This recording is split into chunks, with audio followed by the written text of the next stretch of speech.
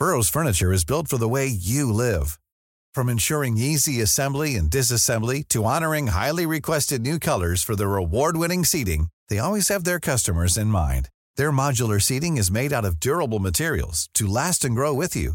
And with Burrow, you always get fast, free shipping. Get up to 60% off during Burrow's Memorial Day sale at burrow.com/ACAST. That's burrow.com/ACAST. burrow.com/ACAST.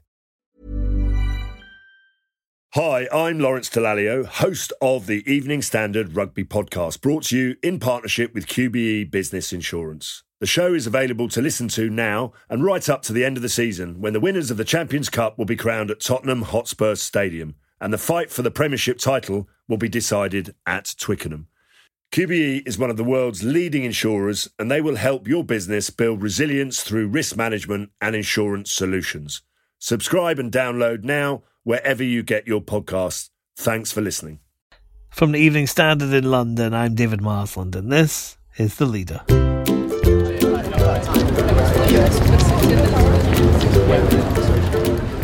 You still wouldn't call it busy, but the South Bank's definitely been more lively than it has been for some time. The hottest day of the year so far has fallen just 24 hours after lockdown restrictions were eased, and London has been making the most of it.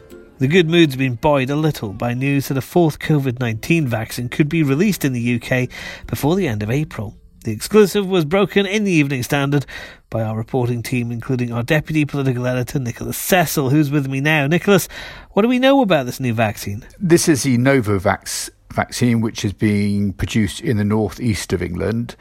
The Evening Standard this morning spoke to Professor Paul Heath, who is a chief investigator for this Novavax jab trial in the UK. And he's saying that the regulator now has most of the information it probably needs to make a decision on whether to give this vaccine an approval. The regulator, which is called the Medicines and Healthcare Products Regulatory Agency, it's been using a rolling review process to fast-track vaccines in the UK. And Professor Heath, he was saying, obviously they will do a very detailed and thorough job in checking this vaccine is safe and works properly. But he's optimistic, and he said, I'd hope it would be in the spring or possibly even the end of April that it is given approval. How effective is it against coronavirus, though, Nicholas, particularly against things like the Kent mutation, which has been causing so many problems recently? Yes, this vaccine, according to the Novavax trials, is 86% effective against the Kent variant and 96% effective against the original strain, which arrived after the outbreak in Wuhan in China. It certainly appears very much to be a very effective vaccine. This obviously has to be checked by the regulator.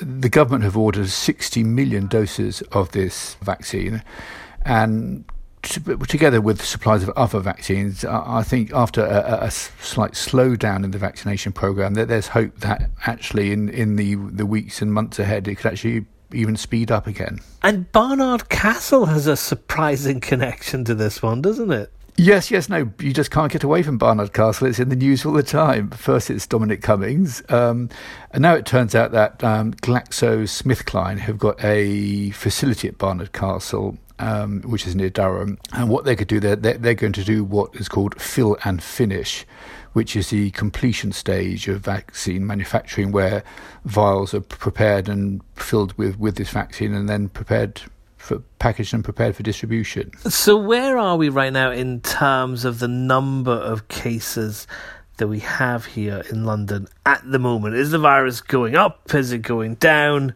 Where are we just now? Well, at the moment, it's quite hard to look at the cases and come to a very, very clear judgment. The reason for this is that there's been a big increase in mass testing for the return of schools, and also that these rapid flow devices are also increasingly being used in workplaces to reopen offices and other workplaces. So there's been a big increase in testing. In London at the moment, the latest figures show that cases were still falling in 17 out of 32 borough areas, so just over half. There's big variation here between boroughs. For example, in Bexley, cases have doubled in a week, although from a low base. Other places like Barking and Dagenham, they're up 75%, Kensington, Chelsea, 50%. But then you look at Kingston, Newham, Croydon and Havering, they've all seen cases fall by at least a quarter. Now, what's really important with how this disease spreads is what proportion of the older population catch the virus, because they are far, far more vulnerable to the disease and far more likely to end in hospital and also very sadly to die. And what these figures also show us is that now that the 7-day rate for Londoners who are aged 60 and over, so this is the vulnerable group, but also the group the vast majority have now been vaccinated, well, the rate for this age group is now down to 16 confirmed new infections per 100,000 Londoners a week. So that's 16 compared to the young age group, i.e. people below age 59 and below. There the rate is 41.4, so a lot higher. What's interesting about this, of course, is that the schools and colleges have gone back, and some people had been concerned about another sudden spike in infections following that. That doesn't appear to have happened, at least for the moment. It doesn't seem to be. It's still early days. All this data needs to be treated with caution, but it doesn't seem like there's certainly a spike or anything like that happening yet. And it's hard to differentiate between what is actually the disease possibly spreading, an increase in cases, or just more testing, finding cases that were already there anyhow. And lockdown is easing, and it is the hottest day of the year so far. Lots of people have been out in London, seeing their friends, seeing their family for the first time in months. Something to be encouraged, but I think that the government and others are advising people to remain cautious because this virus is still out there.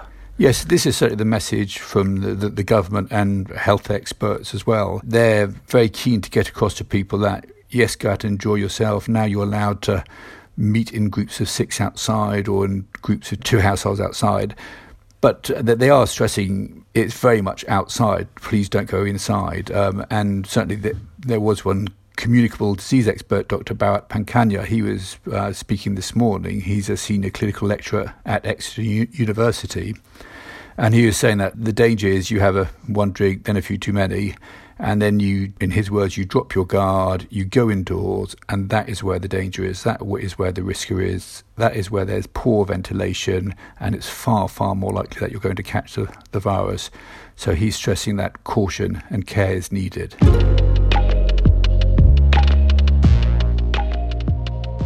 You can read more about this in the Evening Standard newspaper or online at standard.co.uk. And that's the leader. Hit the follow button to make sure you never miss out on our news, analysis, features and interviews every day at 4 p.m.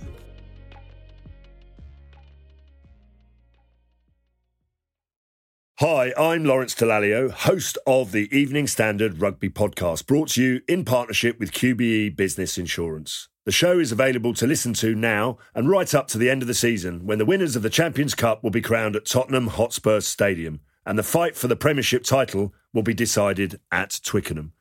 QBE is one of the world's leading insurers, and they will help your business build resilience through risk management and insurance solutions. Subscribe and download now wherever you get your podcasts. Thanks for listening. Planning for your next trip? Elevate your travel style with Quince. Quince has all the jet-setting essentials you'll want for your next getaway, like European linen, premium luggage options, buttery soft Italian leather bags, and so much more. And it's all priced at 50 to 80% less than similar brands. Plus, Quince only works with factories that use safe and ethical manufacturing practices. Pack your bags with high-quality essentials you'll be wearing for vacations to come with Quince. Go to quince.com/trip for free shipping and 365-day returns.